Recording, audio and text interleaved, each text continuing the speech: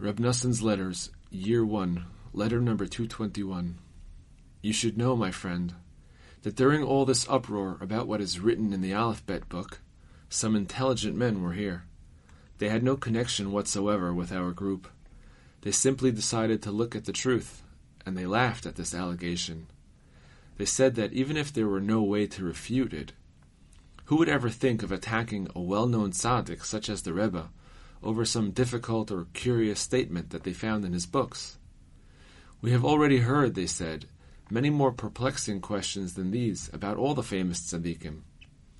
On the contrary, they said, there is no tzaddik who does not evoke enormous wonder and puzzlement. They also cited what the rabbis of blessed memory said, for the worthy it is an elixir of life, for the unworthy a deadly poison. One of them also made a nice analogy about this, but I cannot put down everything they said in writing. The real truth is that they can see for themselves the holy intention of our master, teacher, and Rebbe of blessed memory. He is not talking, God forbid, about knowing the nature of the world through studying the works of scientists and philosophers, such as Aristotle and Plato made the name of the wicked rot. The Rebbe is referring to the underlying secret of nature, which is rooted in the letters of the Torah and in their various combinations, as can be clearly understood from the section prior to the one under discussion. Look it up. If a person looks carefully at what is written in this preceding section, he will be able to experience a faint glimmer of understanding of the greatness of our holy, awesome Rebbe of sainted memory. Look at every single word there. They are all counted and measured with great precision. In particular, look at what is written there at the end.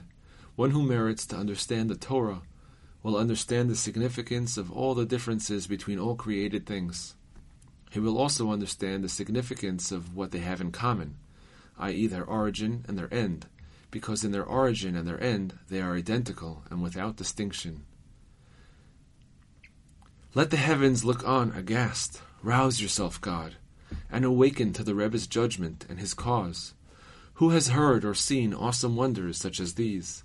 If the attacker would focus on the truth and put aside his own evil desire to be victorious in spite of the truth, he would see in these words the greatness of the Creator, the greatness of the Holy Torah, and the greatness of the Rebbe of blessed memory. I cannot go on about this here.